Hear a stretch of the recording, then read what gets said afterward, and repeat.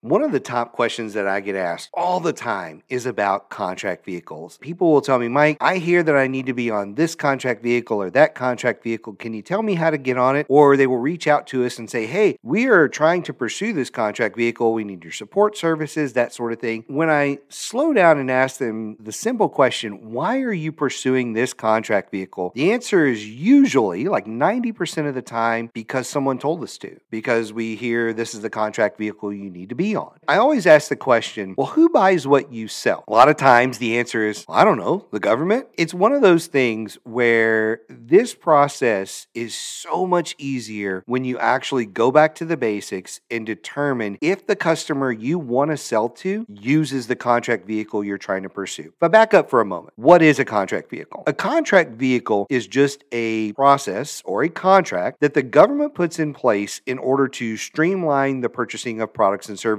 when they know they're going to be buying a lot of it. So they will identify sometimes one service, one product, or a bunch of things that are a bundle of things that they want to buy a lot of. They will say, hey, we're going to put together this contract and it's going to be for $5 million, $5 billion, whatever the number is. And we're going to put it out there as an RFP to everybody who wants to respond. But here are the qualifications in order to come after this thing. We're going to compete it. We're going to choose so many companies. We're going to award it to those companies. And then we're going to start issuing task orders, which are the actual work. That's how it works, really. You basically have this big pool of contractors that get whittled down, hopefully, to a small pool of contractors. And you typically want to be in that small pool. Some of these contract vehicles are what we consider open, where they're taking on new contractors all the time. And a lot of those have dozens, if not hundreds of contractors on it. And then there's other contract vehicles that are closed. They compete them every 3, 5, 7 years, however often it is. They compete the contract vehicle. They award it to a bunch of primes. And then once the award is done. It's cut off. You can't get on this thing unless you are a sub to one of the primes or unless it rolls back around in 3, 5, 7, however many years it takes. Typically what happens is the government will identify a need. They will create the contract terms, put that out there, award it to companies, and then they start dropping task orders. So that's kind of the process flow. Now, some of the really, really big ones may take a year or two to come out. I've seen it take months and months and months. When you're talking $50, $100 billion,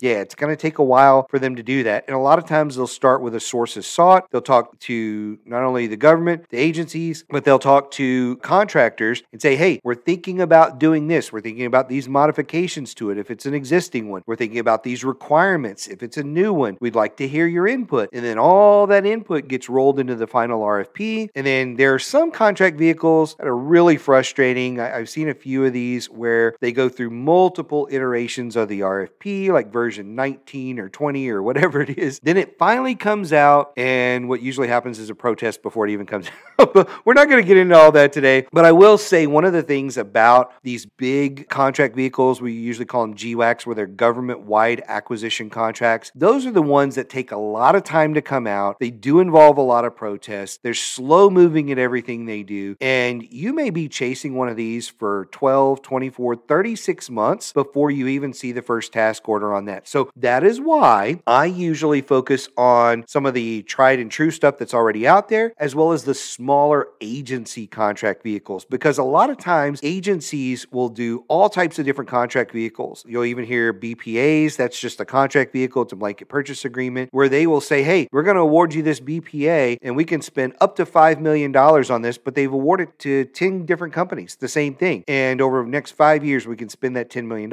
And then as a need arises, they say, oh, you've got this BPA. We can do it through that because money's already there. And that'll just be a real simple way to get you this contract. I personally believe where you should start in government contracting when it comes to contract vehicles is a smaller agency vehicle, something where the cap is not 50 billion or something along those lines. And I'll tell you, the primary reason, number one, is because the odds of it actually coming to fruition in a, what I would quote, reasonable time frame are pretty high. If they're putting out a sources sought and they say, hey, we're going to put this out this summer, then the odds are they're actually going to follow through with that. Whereas if it's one of these bigger government-wide contracts, they may say we're thinking thinking about it this summer, and this summer rolls around and you haven't heard anything, and then it's next summer and it's the next fall, and you're 2 years into those on those really, really big ones. So start small on agency-wide ones and ones that are already out there. Like a GSA schedule is actually a contract vehicle. That's something you can apply for all the time. We're going to get into open and closed and all that here in a little bit. But before you even start trying to look at which vehicles are the right ones for you, I think it's important to go back to the basics of who buys what you sell. And we start there. Who's buying what you sell, and then how? The how is really important, because if you look at the how, that's usually going to tell you, hey, we're using this particular contract vehicle. We're using these particular socioeconomic statuses. And sometimes these contract vehicles are just for certain statuses, like 8A Stars 3, just for a specific status. Vets, you got to be a veteran, or at least to be the prime. There's things like that where once you see how things work, you can determine, the agency we want to sell to is really buying a lot of stuff on vets. They're buying our products, our services on vets. Or, hey, the agencies we want to sell to, they're buying a lot of stuff through NASA Soup because we don't want to just sell to DOD. We want to sell to FBI, and we want to sell to CDC or whoever it may be. And they're all using this particular vehicle. So if we got this vehicle, that would cover 80% of the agencies we want to sell to. And so that's the kind of things you want to look for when you're initially doing your research. Now, let me talk real quick about if it's open or not. A lot of times on one of these contract vehicles, they will compete it and then it's closed. That's it. There's no more contractors that are allowed to be on there. They're going to recompete in 3 or 5 years or whatever it may be. And those are the contractors for the entire term of that contract. Now, there's other contract vehicles that are continually on-ramping is what we typically call it. They're on-ramping new contractors all the time. Those are great contract vehicles to be on as well. So you want to have kind of a mix of those stuff where you've competed and maybe it's 5 or 10 companies, and stuff where you can compete at any time and it's hundreds of companies that are on there. You kind of want to mix of that, but we start in the smaller area where you're competing against a handful of companies, and that's it. Those agency type of ones. Because look, if it is open, anybody can go and apply to be on that thing, just like GSA schedule. Anybody can go and apply to be on it. If it's closed and you really need to get on that to sell to your customer, you're going to have to go and beg a prime to make you a sub. And if they've already got a sub that does exactly what you do, guess what? They're probably not going to want to work with you. And it's nothing personal. They have,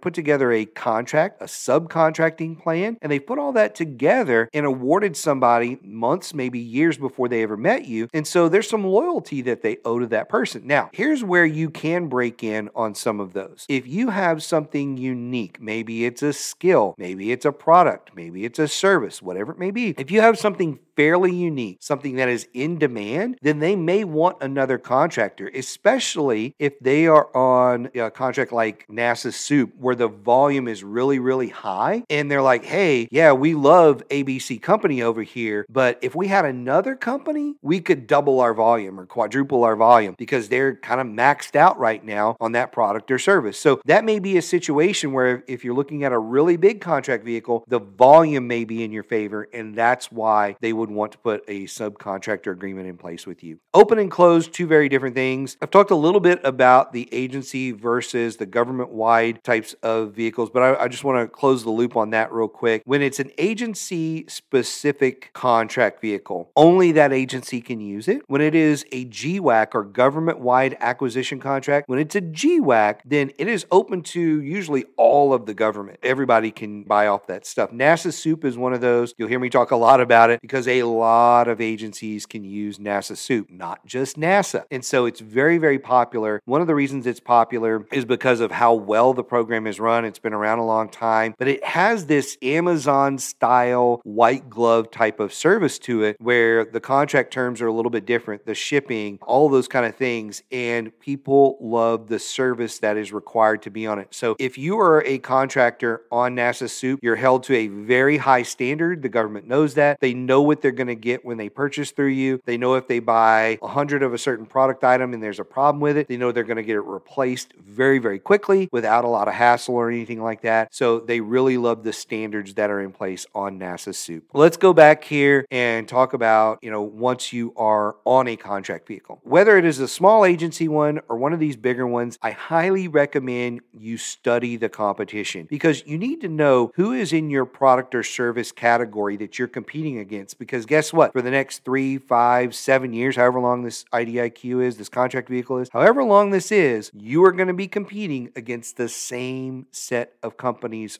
all the time. So you need to know their strengths, their weaknesses, their past performance, how they position in the market. And you can look at what's on their website. You can look at all these different things to figure out how are we going to build a case that we're the better company to choose over them every single time. That's what you're working towards ultimately. Now, are you going to win every single time? Probably not. But if you're focused on researching them, you will help yourself build a better case so that you can compete on an even playing field against them. So let's talk task order management for a moment here. When you're looking at a contract vehicle, a lot of times there are different task areas. There could be 5 task areas. There could be 95 task areas. It really just depends on how big the contract vehicle is, how big the ceiling is, all that kind of stuff. You need to know where your focus is going to be. Some of these vehicles put out a ton of task orders. It could be 10, 20 a day. It could be more than that. I heard the other day on a NASA Soup webinar that they update, change, add, subtract as many as 10,000 SKUs a day. So product SKUs. Think about that. That's a day, not a week, not a month, not a year. 10,000 a day. A lot of stuff is going on that vehicle. And if you're on a vehicle that big or on a smaller vehicle, you need to know what lane you're in. You need to know where you need to focus. You need to have a bid, no bid process, something that is very locked down of, hey, these are the types of opportunities we're going to bid on. These are the opportunities we're going to pass on to either one of our subs or the prime. We are not going to touch this stuff, and this is our lane. This is where we're going to focus on. You need to understand that. Here's another important factor. Most people think that once they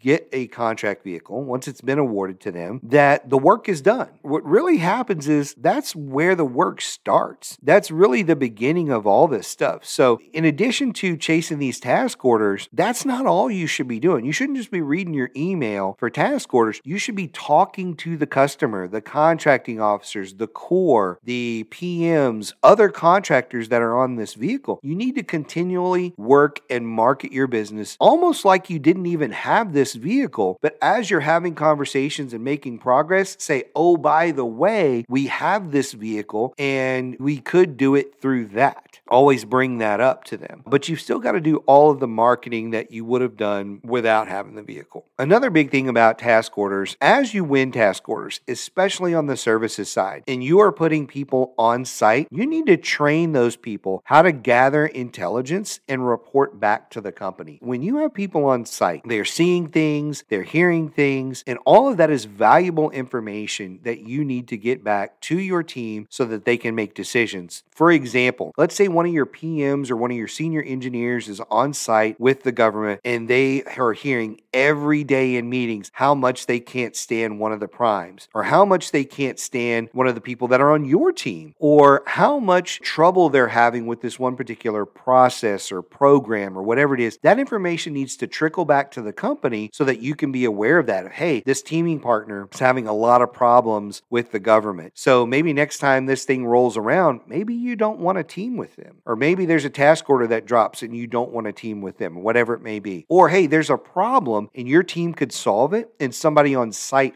heard about this. Well, look, this may not even be an issue that gets run through this contract vehicle, but that information, if it trickles back to your sales team, to your management team, they can make decisions to go in and talk to that customer and say, hey, I'm aware of this challenge you're having and we could solve this. And look, it doesn't even have to be on this contract vehicle. Because of how small the problem is, we could do an 8A sole source on this thing, come in here for $500,000. This problem is done and over with. And now you can go on about your business. And now you've solved that and put $500,000 in your pocket. Making sure your team that's on site is gathering information is critical to your success. It's critical to knowing the ins and out of the future task orders that are coming down, because sometimes, you don't see things in an agency forecast or a contract vehicle forecast. It may not be on there because it's a challenge that they're having. They didn't know they were going to have. They haven't forecasted it yet. They haven't budgeted for it yet, but it is something that is brewing under the surface. And if you know about it, you can be one of the first ones to address it. Here's some of the final thoughts that I have. Understand a contract vehicle before you chase it. I've harped on NASA Soup here for a while because I think it's a really good contract vehicle. Not everybody should chase it, but for the folks that should, you need to understand the high volume and high standards that are associated with this contract. And you need to understand that for any contract vehicle. You need to understand the terms. You need to understand if it's for you, why it's for you. Maybe there's only one product on that contract vehicle and you have 25,000 products or 1 million products. Maybe you're a hardware store or something like that. And you have all this stuff and you're thinking, hey, this is the contract vehicle for me. But when you look at it, you're like, really? Pricing, terms, maybe not the right thing for me. So really understand those contract vehicles before you pursue them. Have a solid proposal process in place. Because I tell you, once these come out, they're going to come out and they're just going to be flying out the door. Sometimes they're going to have really short turnarounds. I've seen as short as 2 or 3 days, and you don't have weeks to prepare for this stuff. So make sure you have a solid proposal process. That's not all the time, but there are times where somebody will drop something and there's a requirement due. They've got 3 days, just the way it is. So you've got to be prepared to respond to those very, very, very quickly. The other thing, kind of harped on this a little bit, but I want to reiterate it here at the end. Be prepared to perform. If there are only 5 contractors on a contract vehicle, you're one of those 5 and you don't perform well, the next time that RFP rolls around, that agency is going to know you didn't do well and they're not going to pick you. You should always be prepared to perform well, but when it's one of these types of things, you need to go above and beyond whatever it takes to do really well on these contract vehicles. Even if you did score high, let's say out of 1 to 100, your score is like a 90 percentile of success with that agency, and I'm just making that up. What if somebody else is at 95 or 98%? They're going to choose them next time. When you're looking at how you perform, you need to make sure you check all the boxes on the service, the product, the delivery, everything, so that you are hopefully chosen again and again and again on that contract vehicle, because that's one of the reasons you went after it, is you wanted a repeatable way to get government business. Here's one of my final tips. Don't just collect contract vehicles. You don't get paid for that. I can't tell you how many companies that I talk to that when I go and look at their website, I'm like, wow, this company has 9 contract vehicles. And then I jump in USA Spending or SAM and I'm like, this company has 0 contracts. They've got all these contract vehicles, but they've not won a single task order in 3-5 years because they've just been collecting contract vehicles. Don't be one of those companies. Get your 1 or 2 contract vehicles, focus on winning the task orders on that and having a repeatable process, and then focus on your next contract vehicle. But again, you don't get paid to win the contract vehicle. You get paid for the task orders that follow up. One final tip that I have for you is if you identify a contract vehicle and you realize that it's closed and it's not coming open for 2 or 3 years, don't get discouraged by that. No, don't get discouraged by that. Reach out to those primes that are already on it. If they don't want anything to do with you, don't get discouraged by that. Simply wait it out. There's a lot of other things out there for you than whatever contract vehicle that you put on a pedestal. So don't get too discouraged if something is closed. There's going to be another one. I know it sounds like a long time, but 2 to 5 years actually moves really, really quickly in the government. Next thing you know, that contract vehicle will be open again. You can go chase it again. You can do a lot of research with the agency between now and then. And here's the thing, hopefully you can win some smaller contracts and build your past performance. So when that contract vehicle does roll around and does come up for recompete, you can be better positioned to win it. If you have any questions about this or need help figuring out which contract vehicles are the right ones for you, don't hesitate to reach out to our team. We'd love to sit down with you and walk through this. It's what we do all the time, and I will see you next episode.